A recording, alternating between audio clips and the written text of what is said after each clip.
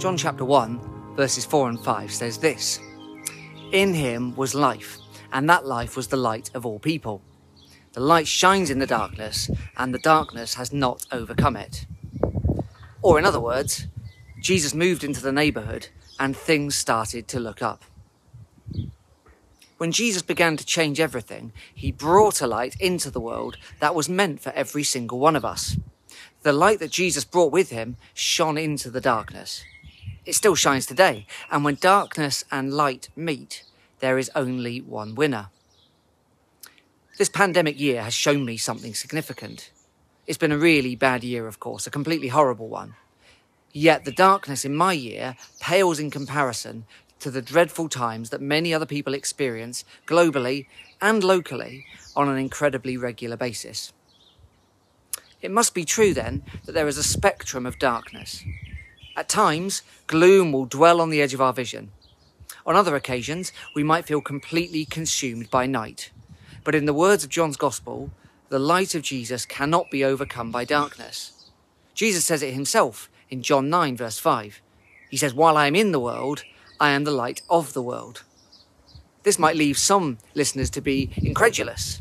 People who feel overcome by darkness and who live with very difficult situations may well wonder what on earth these scriptures are talking about and how this view can be justified. My understanding from these words is that the light that shines into the darkness is not some delicate and flickering wick. It's not a bike-like dynamo that's more trouble than it's worth. It's not some energy-saving bulb that takes 20 minutes to warm up. This light is a mighty blaze, a hall of chandeliers, a stadium of floodlights flooding into every crevice. You of course know that the sun is the star at the centre of our solar system. It's constantly producing energy, and almost all of the energy produced manifests itself as radiation and visible light. So when the sun rises, the light isn't held like water in a bottle.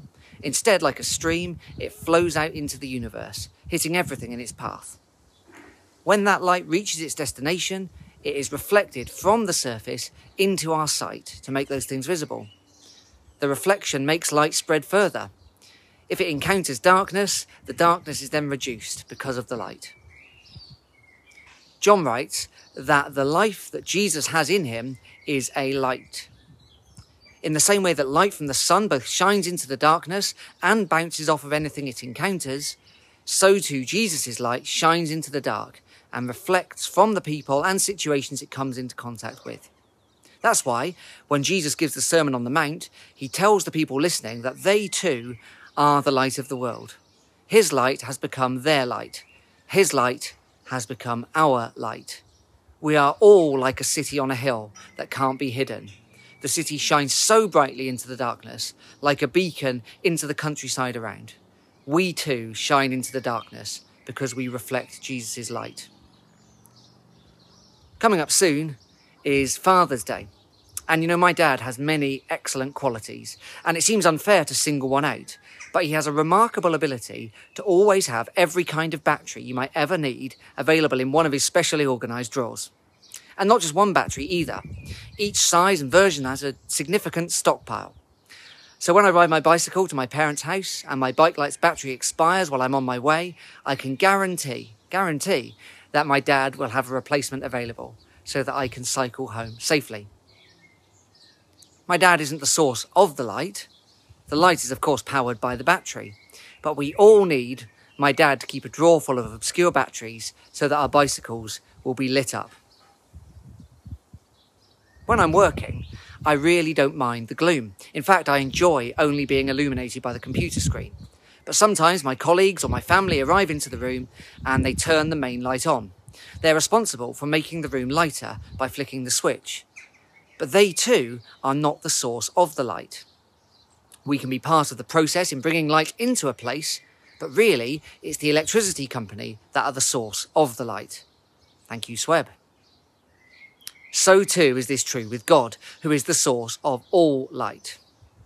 It would make no sense if I sat in the dark while a light switch sat within, reasonable reach of me, and yet I rang up the electricity company to ask someone to come and turn the light on.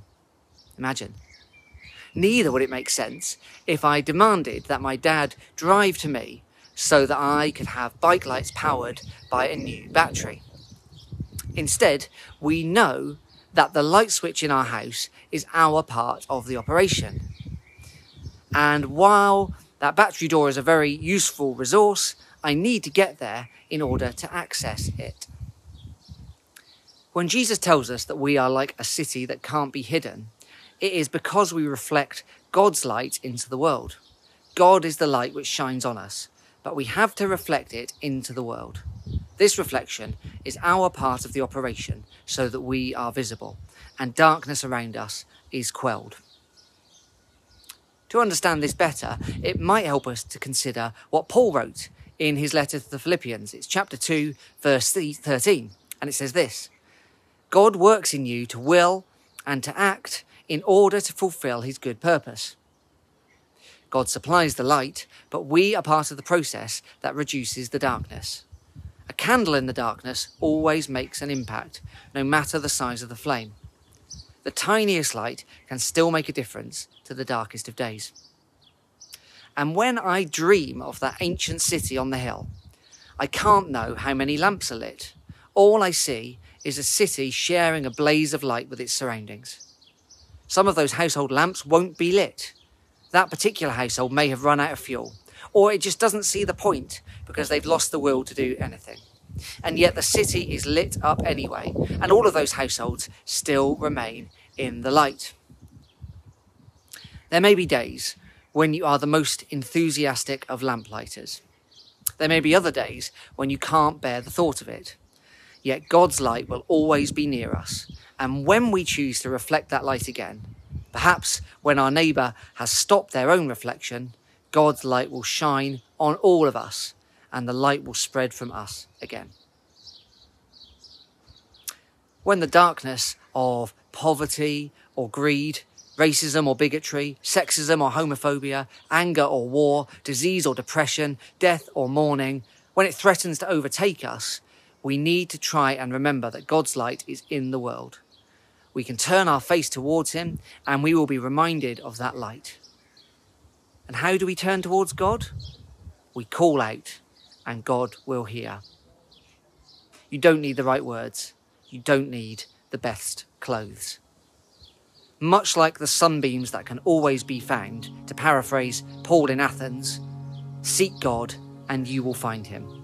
He is not far from any of us. Thanks be to God.